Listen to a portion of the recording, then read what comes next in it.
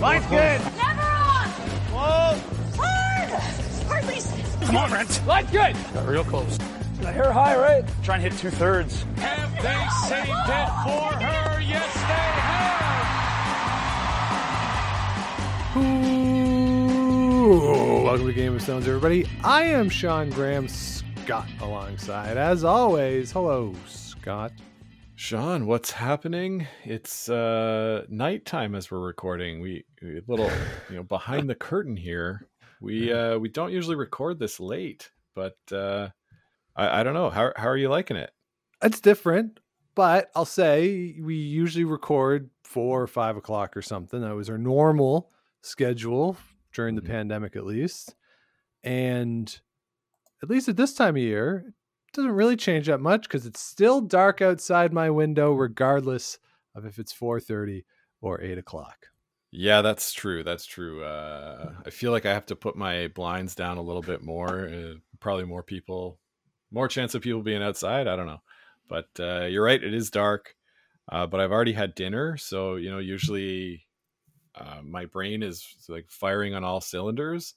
But now a lot of my energy might be devoted to digesting my food. So we'll see how this goes. Hopefully it goes well. And we don't hear any of that process, Scott. We are an audio show. Yes. Hopefully. And also as an audio show, you can't see everybody, but I got my new glasses. Hey, how do they feel? Well, I kind of miss my old glasses, but I'm getting used to them. Okay. They're a very similar style to your old glasses, Scott. Similar. They feel a bit bigger up and down ways. What is that? Vertically? Yeah. That is the style of the time. That it is. But I'm ready to talk about curling, so. Yeah, you know what else is the style of the time, Scott? Is Grand Slam of curling. That is in style right now. Oh, segue. As we just had one over the weekend, the Canadian Open was held in Camrose, Alberta. And let's just talk about the winners. Team Fujisawa, Team Botcher. Scott, between the two winners, which one do you want to talk about? Let's talk about Fujisawa and her team, as posted on Twitter by, I think, the Grand Slam or Sportsnet or something, calling them the first Asian team to win a Grand Slam event. Was pointed out that Team Wang Bingyu had won something, but I guess that was before the current iteration of the Grand Slam. So pretty big deal, right? Yeah, I agree. It is a big deal, and maybe Sportsnet should count things that happened before they owned it, or maybe they shouldn't. I don't know, because then some people would have 400 Grand Slam victories. So, and who knows what a major was before then? Of course, who knows what a major is now? So, I don't know. Yeah, but I mean, it's a pretty big accomplishment for a team from Asia to win one of these events, even though they've been competing in them for so long, because there's great teams from all over the world. Having not had a team from Asia win sort of surprised me already. Like when I was thinking about it, I was like, really? They haven't? Like one of the Korean women's teams hasn't won something. Even this team, I was like, oh, I'm surprised they haven't won something yet. So like I say, a pretty cool accomplishment, great thing. Do you think it means anything going forward, or is it just it's a good team that won a Spiel, business as usual? Yeah, I think that's it. It's a good team that won a Bonspiel. That's what happens. Yeah. And I think, Scott, that's what all of these are.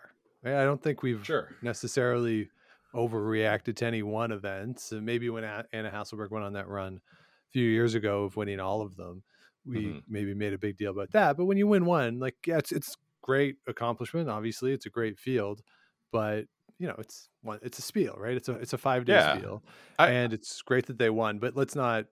I don't think you can extrapolate any more out of it than this is really cool. We already know they're a good team. They were in the playoffs at the Olympics, won a medal, right? They win the bronze medal there, and so I don't know. I would argue that the bronze medal is a bigger deal than winning a slam, but that's me. Sure, and I think the Tracy Fleury team, when they got put together and ended up having a really great year, I think it started at a slam. But you're right. This team is very accomplished, medalist in the Olympics. Like, they don't really have anything to prove to most curling fans. So congratulations for your win. A lot of money that will help them in their season, I'm sure. Well, I think the other thing too with this particular slam for any of the international teams, well, maybe not all the international teams, because some of them are going to go play national championships now. Not all, but some.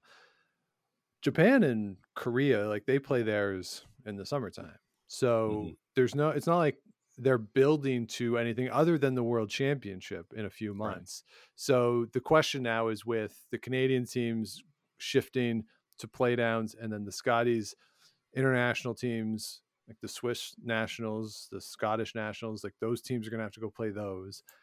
Where are their games going to come from, or what events are there to play in? I assume that they'll go home for a bit, and there's obviously other great teams in Japan, great teams in Korea as well. Maybe it's some games with some Chinese teams. I don't know. I'm sure there are some spiels there that they will play in, but it's a question of, do you keep, or how do you keep that momentum going? Whereas if you win the one in October, that's easier to springboard, at least in a North American context, because that's where you have just so many more events in the season. It feels this time of year, maybe this is where you take a couple weeks off or do whatever you're going to do as you gear up for the World Championship.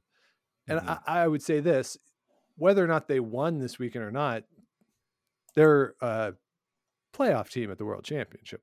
Yeah, especially in the context of 6 playoff teams. That's right. I know we've been doing that for 4 years already, but I still forget sometimes. Right. So yeah, and I think maybe even more so than being impressed by the fact that they won, I think the way they won the final, like they were in total control of that game against Carrie Anderson. And that's hard to do against Carrie Anderson in any circumstance, to just be in control of the end from the first end to the last. And Team Anderson was chasing the whole time. Val had a couple tough misses, and it started in the first end where she threw a draw to the back 12-foot, which you really never see from her. So they struggled with the ice a little bit early, and Fujisawa, to their credit, they did not let them get back up off the mat. They took that too early, and that was it. They were off and running. That maybe was more impressive than just the fact that they won the event. The way they won that last game, with a very thorough post-to-post victory over arguably the best team in the world. Yeah, no doubt. Anderson had some shots to, capitalize on her hammers and stuff, but missed them. And you're right. Team Fujisawa didn't let them off the hook later on down the game, because that's something that can easily happen, right? You get up and you maybe lose focus a bit, but they didn't, and were great post to post, like you say. On the men's side, Brendan Bottcher, this formation of the Bottcher team, they get their first big event victory since they were put together in the summer. They come out victorious against someone. Hold on. I was just looking at it, Sean. They watched some of that game. Nicholas Edin. Yes. Of course. Over a returning Nicholas Edin, who had a miraculous recovery from knee surgery. When we talked after the injury, there was speculation, and not us speculating idly, from the reports that the World Championship might be in jeopardy for him. And here he is playing at the Slam. So a great return for him. Hopefully he's feeling okay after playing all weekend on that surgically repaired knee. But Scott, similar to the Fujisawa thing, as we just talked about, you don't want to make too much out of this for Brendan Bottcher. Obviously, the 4 of them have won Grand Slams before. First time together. And I think for them, didn't really see the results that we thought early in the season. This is a nice win here, sets them up for the Alberta playdowns and going into those. And remember, of course, Kevin Cooey is going to be there this year, which is always kind of fun to see that. If you're not, of course, a competitor in the Alberta men's playdowns. It's fun for the rest of us when both of those teams are there. So it's nice in that respect. But same thing, let's not necessarily overreact is the way I feel. But how did you feel about them getting their first or biggest win of the season? Well, Sean, they're a team that's they're interesting from the context of I find them like a little bit hard to root for, which is crazy because I like all of those guys. Ben Hebert and Mark Kennedy are super personable. Brett Gallant too, like great player. And Brendan Bottcher, obviously a great skip. I'm looking at their line scores, right? And they've given up 3 points, 2 points, 2 points, 0 points, 2 points, 3 points. So they're playing this kind of low scoring defensive style, it would seem, that's harder to like latch onto when you're tuning into a Grand Slam, because I find when I want to watch the Grand Slam games, I just want there to be interesting angles and games and stuff. And when they're lower scoring, especially in an 8-end game, it's hard to, I don't know, it's hard to like get engaged with the game. Do you find the same thing? Or yeah, a little bit. And because one of the things that is talked about in the 8 versus 10 end debate is, well, if they're going to blank ends in the 10 end game, just not play them. But the problem with the 8 end game is if you get the hammer off the top and you burn a couple ends, it gets late really early. And if you have the hammer 0-0 fourth end, that's pretty good for you. So I almost think that the shorter game incentivizes to a certain degree going for those blanks. And for Bottcher in particular, obviously Brad Thiessen's a great player. Brett Gallant throws the high stuff, the high hard stuff, a little better, a little more accurately than Brad does. And I would say certainly, I mean, Mark Kennedy probably throws everything better than anybody else in the world potentially as a thrower. So, Darren, I think Darren likes to throw the hard ones. I would argue that Darren's greatest strength hitting wise is board hack weight. I think that's really, he's kind of in that Richard Hart mode for me, where he's really deadly with the lighter weights and can make the bigger ones. So for Brendan as a strategist, as a guy who isn't scared to go to the end of a game, I think 0-0, if he has the hammer in the first end, those two guys, those changes in his lineup present that opportunity. It makes it more possible to do that than perhaps he had in years past. For sure. I while you were saying that, Sean, I was running the numbers. They've blanked 24% of the ends in which they've had the hammer. Wow. So I obviously there was a couple of games where it was like 2-1 or whatever, right? Where it was more than the usual. Mm-hmm. But if they're getting hammer 4 times in an 8-end game and they're blanking at least one of those, it's, maybe it doesn't sound that bad that way, but it's I don't know. Yeah, and obviously not all blanks are created equal. We did see a couple blanks this weekend with double takeouts on the last shot and rolling out and all that. So they're not all created equal. But even exciting blanks aren't that exciting sometimes, you know? Yeah, they sort of leave you feeling like, oh. All that for nothing. Yeah, and I'll bring up too, Sean, they did win the Okotoks Classic, ATB Okotoks, earlier in the year, which had a pretty high points available on it. So it was a big win, not as big as the Grand Slams, but so it wasn't their first, but maybe not the roaring start that we expected from this team. Yeah, and certainly they'll get into the Brier one way or the other with the 3 wild card teams. They'll have a spot. It's just a question of, are they Team Alberta? Are they a wild card team? Do they even care whether or not you're that? Like, it doesn't really affect the seeding necessarily in terms of what pool you're going to be in.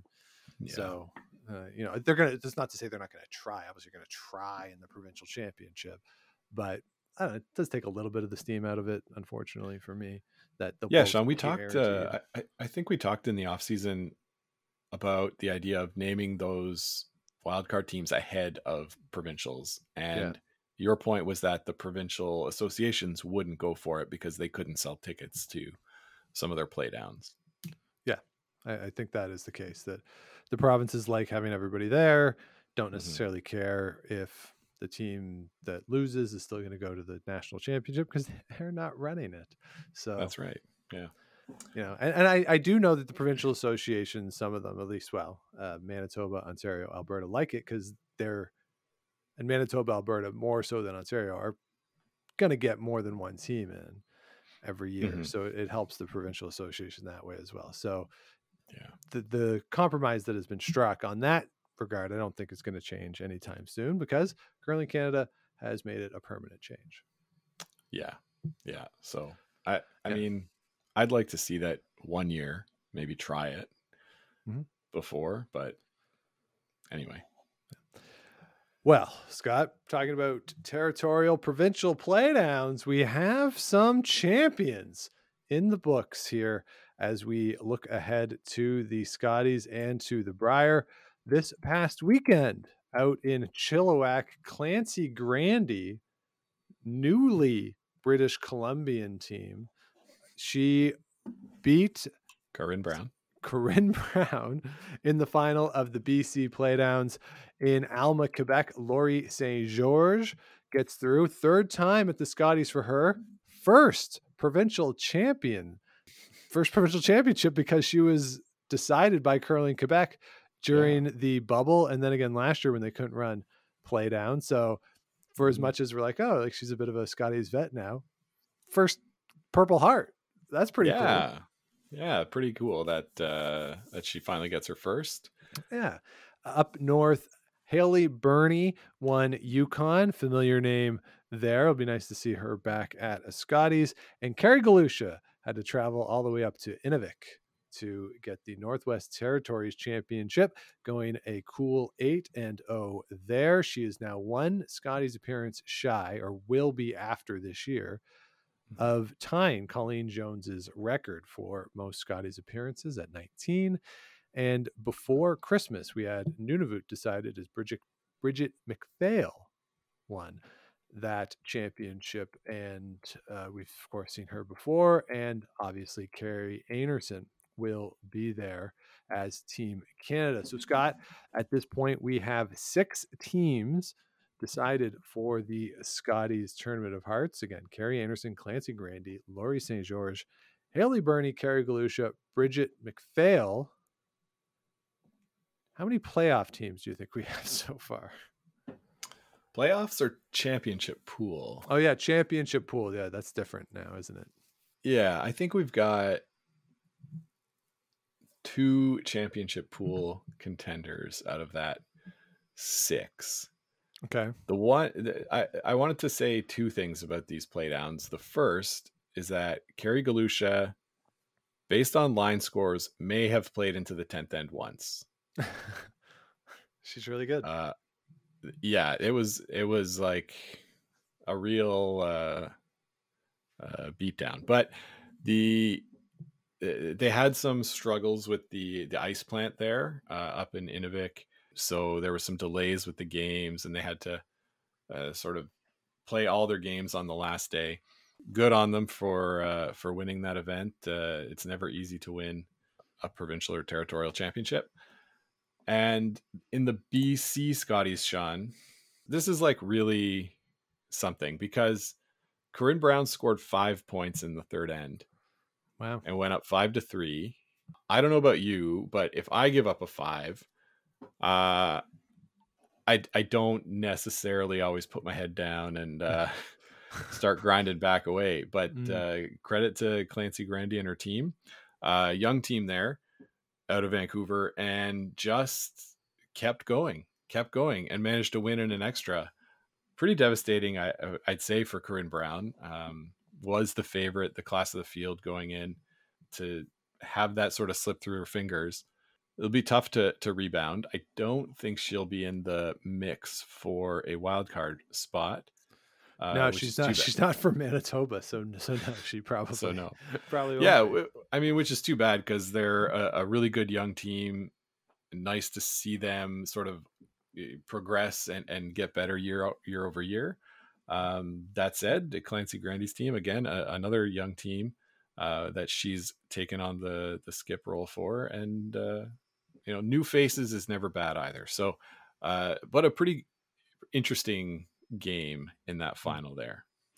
Yeah, I think it helps if you give up 5 if you're up 3-0 already, right? I think it's easier to park if, all right, you got this 3-0 lead. You're like, oh man, I was up 3-0. Oh damn! But you're in the game. You're down 2 with the hammer, right? You're in a position where you can come back and win that game.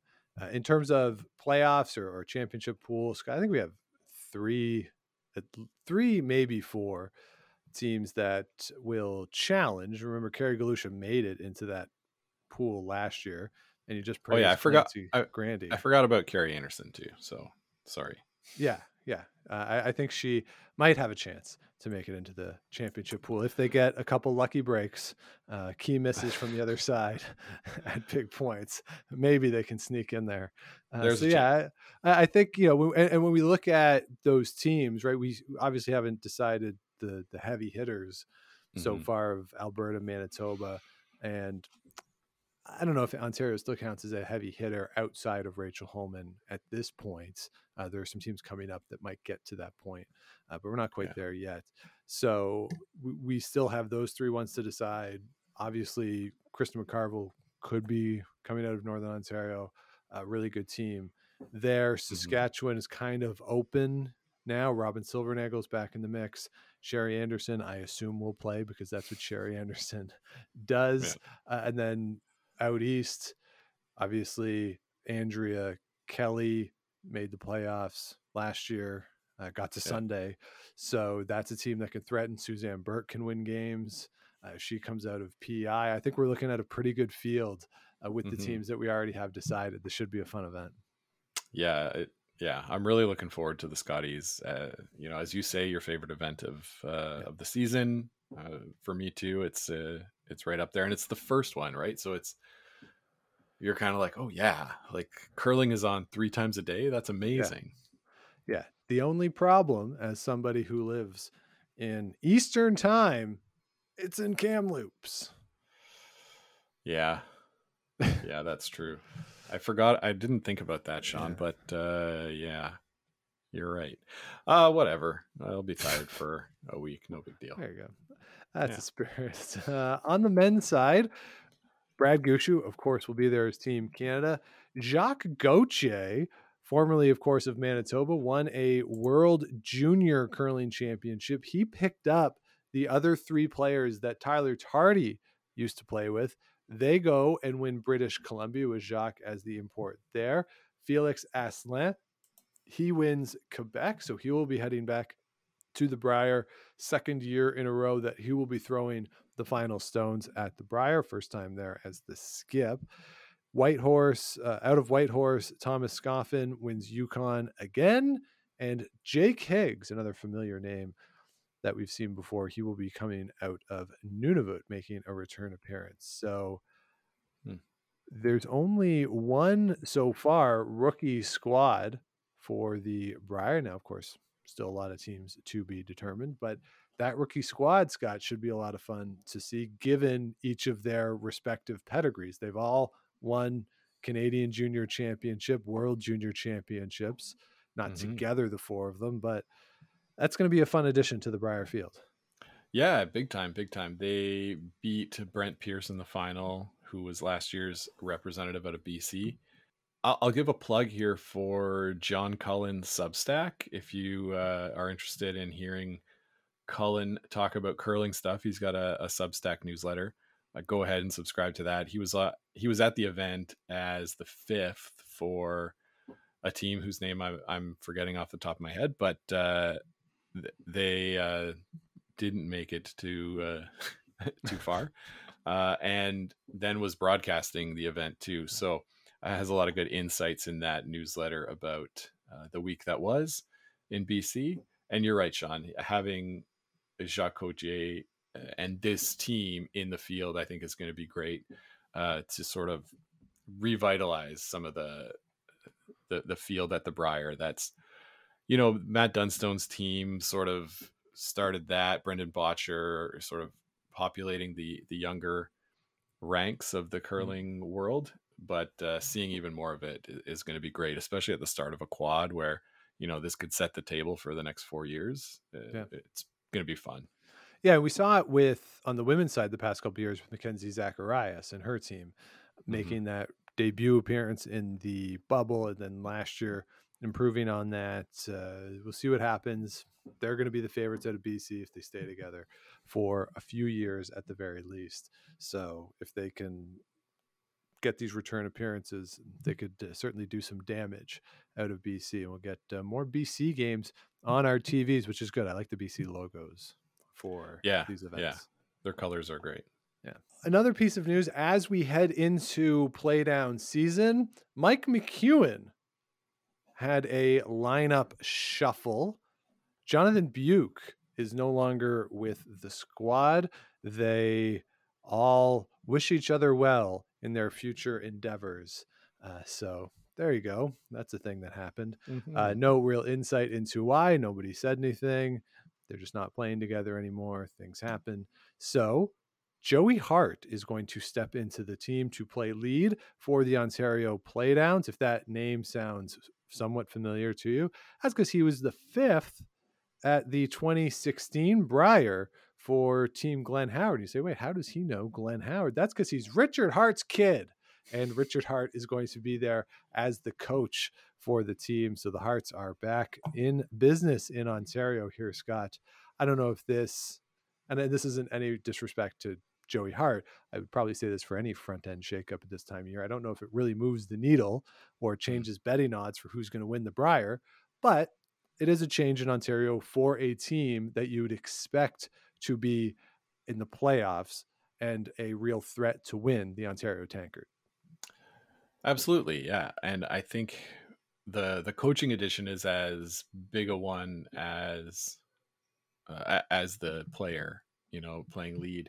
So they're not, I don't think they're going to be the favorites out of Ontario, but they're, like you say, a favorite to make the playoffs, no doubt. So I don't know, Sean, does this count as our bold prediction that some team will break up messily?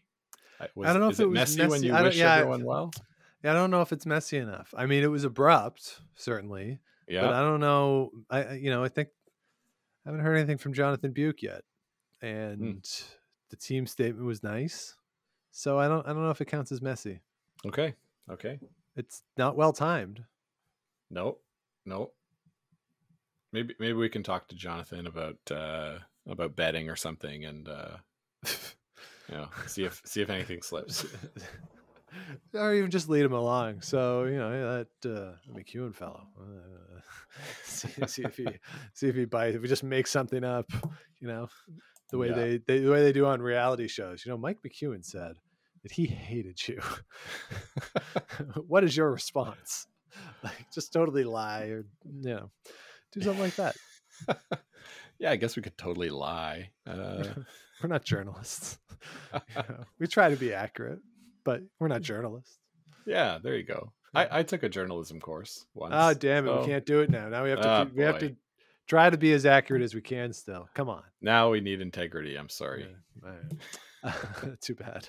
So that is the news on the provincial playdown front. Another piece of news, things that's going on right now, out in beautiful Lake Placid, New York. It is the World University Games. Canada is competing on both sides, and a bit of a struggle so far for the Canadian women. Abby Marks and her team, they sit at 3-5. They are potentially in line to get into a playoff spot if things go really right for them, but it's going to be a long haul and probably unlikely, unfortunately, for them to make it in.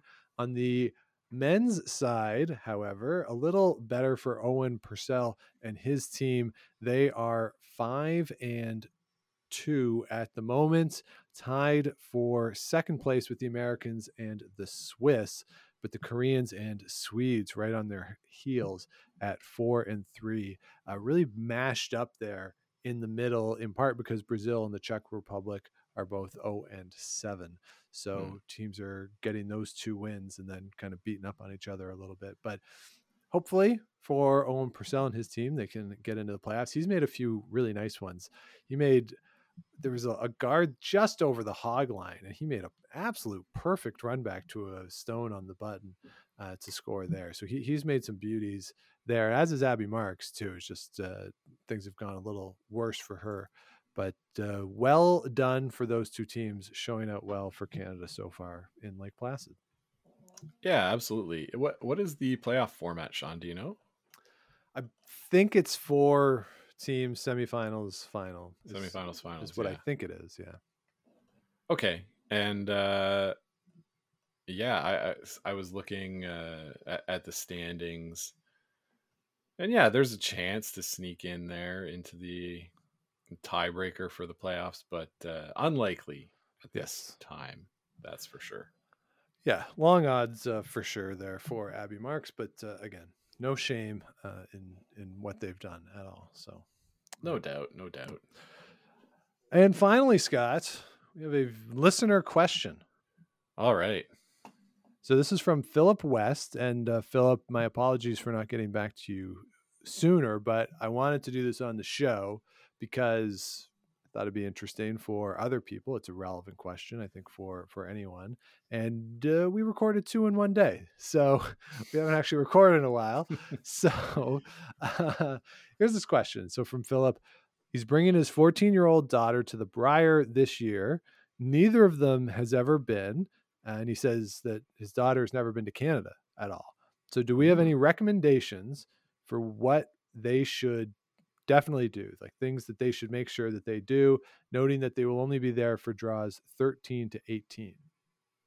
Okay, so you're at the back half of the draw, right? Yeah. You'll be in championship pool category, or will that still be? I think isn't it each? So 7 draws per pool. So I think 14 is the last of the preliminary play. So they're bridging between the two. Perfect. Okay. That'll be good. Sean, my first instinct for what you have to do is that you have to go to the patch and play tabletop curling, shuffleboard in there. Get on one of those tournaments. They're a lot of fun. And they're fun for everybody, right? Don't take long. You get to try your hand at shuffleboard curling. Pretty good. Yeah, definitely sign up for those. I believe they call it Crazy Curl there. Mm-hmm. I think that's sort of the branded name of it.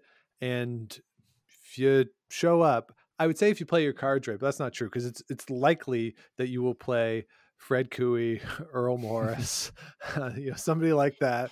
So definitely sign up for the Crazy Curl events between the draws there at the patch. I assume in London it will be in that room it was for the Continental Cup, so you don't have to go outside. Hopefully, if it's in that same space.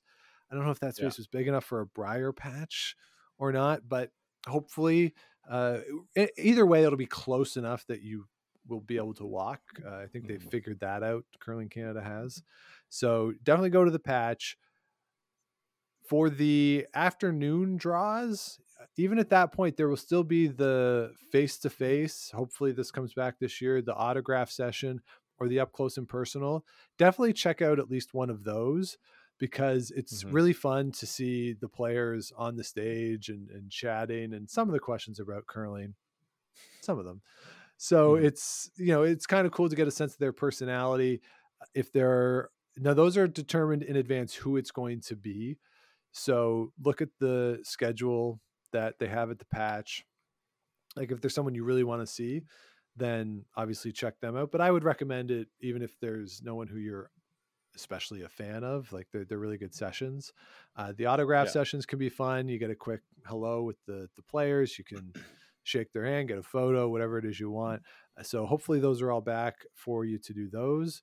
And I would also say the concourse. There's a lot, like I think people sleep, including us sometimes, on the curling event concourse. Like there's a sneaky good amount of stuff to do up there. There's obviously all the concessions in that, but there is usually like a floor curl up there or whatever Curling Canada's approved vendor is, where you can test out like the curling brooms and stuff. Like there's usually some activities up there on the concourse, so certainly check those out.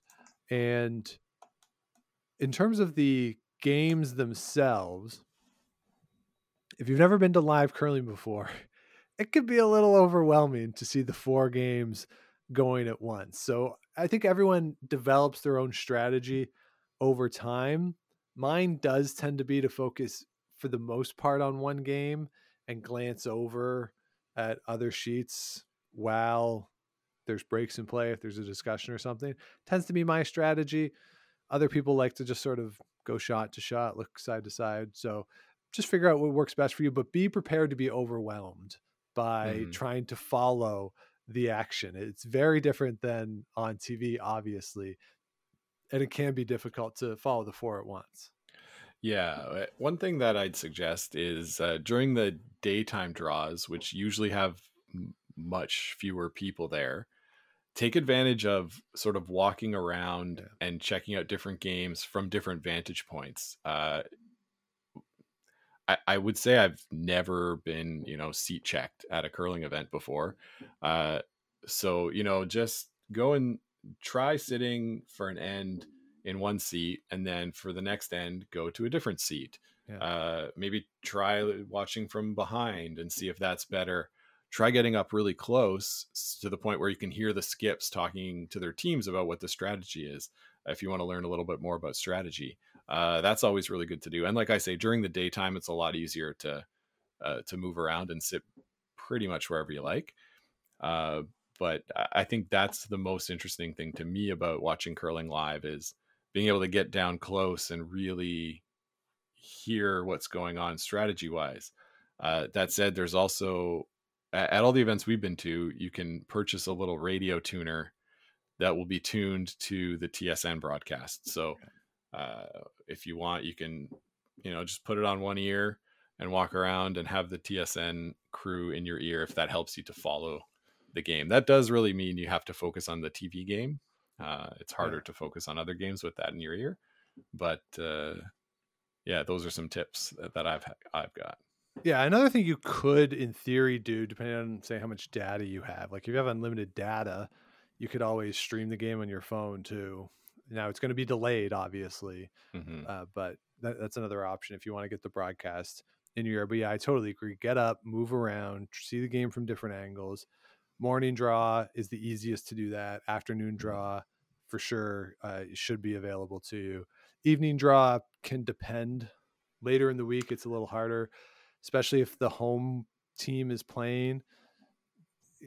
Sean, when we were in Kingston, there it was pretty jam packed by the end. So tougher to do for the night draw, but the daytime draws should be no problem. Yeah, and I misspoke earlier. I said if it's the same as the Continental Cup, thinking that it was in the same building. It's not. It's over at the Gardens. It's not where the Continental Cup was. Yeah. It's at a bigger building. So I don't know where the patch might be, but I hope it's not a bus. Like I hope it's a walk. Yeah. In Kingston, they put it in the parking lot just opposite the arena. So I think there's a room like that in London, if I'm remembering the Gardens correctly. Yeah. Anyway. And, in terms of patching, I mean, if you have a 14-year-old, the evening draw ends at 10 o'clock. So you're probably not going to want to go to the patch anyway.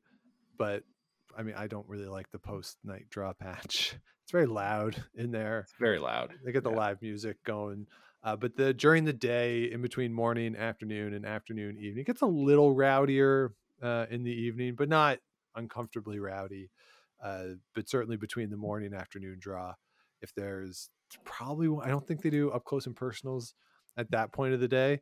They might do an autograph session. Up close and personals tend to be after the afternoon draw because the teams are done. The teams that are coming to do are done for the day. And after the morning draw, none of the teams are done yet. So maybe a little less likely for them to do that. So look out for the schedule, but I would say, just make the most of that. And in terms of the sound, Scott, you talked about listening to the skips. So you can get close enough to listen to the skips. The thing that always stands out to me live is the sound of the sweeping. They can make so much noise. They're so strong, these players, that the sound of the brushing really stands out to me. So I would certainly pay attention to that, and pay attention to other little things like how the players are releasing the stone, how they're so positive, they're getting so much spin. Count the rotations of the handle compared to if you play yourself, how many rotations you or a typical player at the recreational level gets. It really is a different experience.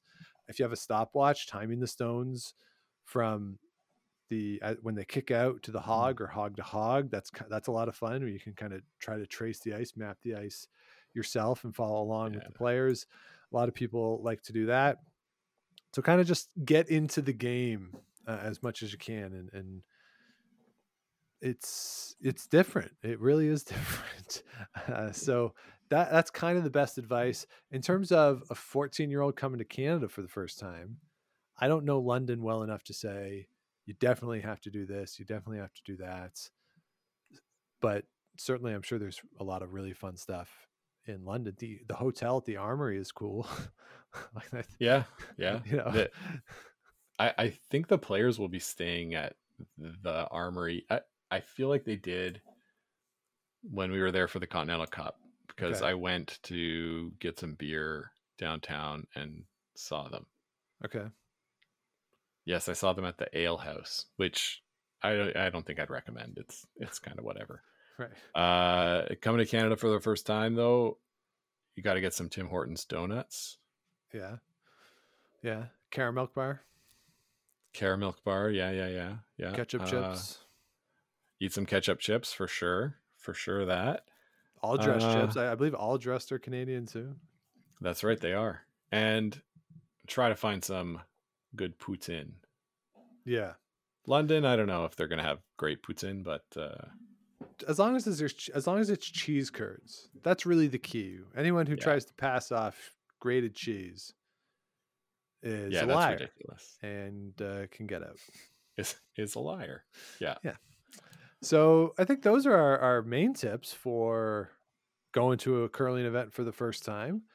Yeah, if maybe Steph will have some better London tips than we do. Yeah. And so we can let you know on next week's podcast if there's any hot London tips. Yeah. So hopefully that helps with your planning a little bit, Philip. And thanks for reaching out. And if anyone else has ideas for Philip on what a first timer at a curling event should be doing, certainly let us know, and we will talk about it in future episodes. And if you want to listen to those future episodes, be sure to subscribe wherever you get your podcast. Do the likes, ratings, comments, all that stuff. Helps other people find the show and keeps us growing.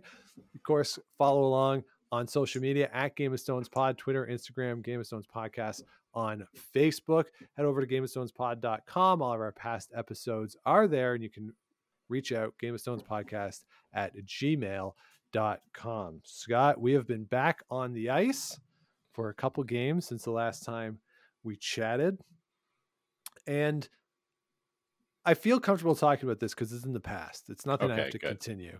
Nothing in the future.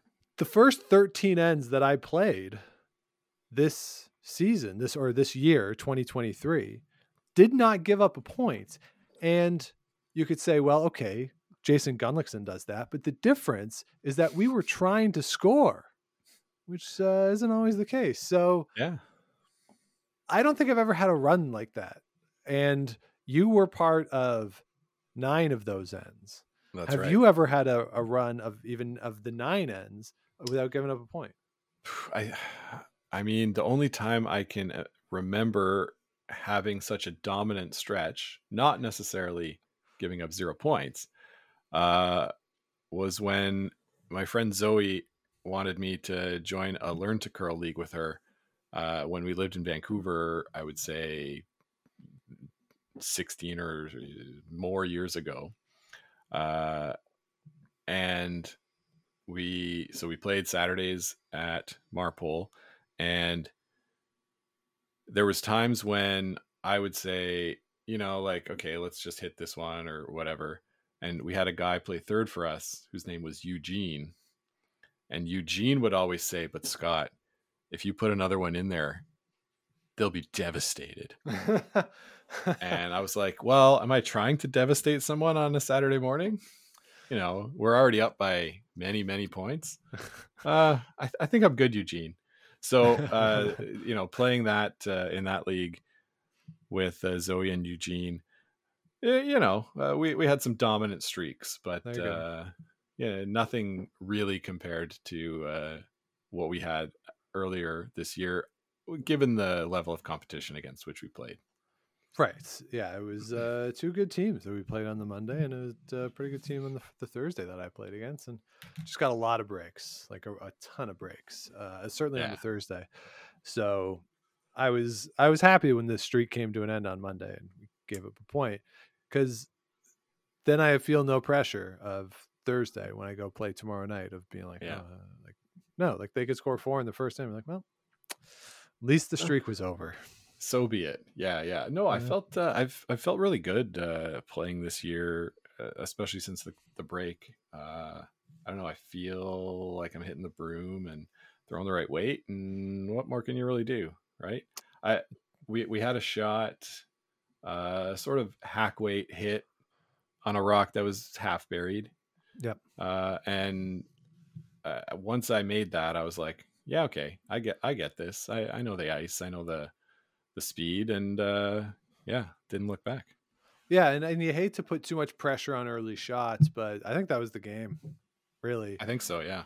They, I would say at our level, that's a steal at least half the time, maybe even more on where that rock was. And you made the beautiful shot, get the multiple, and that was that, really. Like, yeah, which is weird because it was the second end, but yeah, it felt good.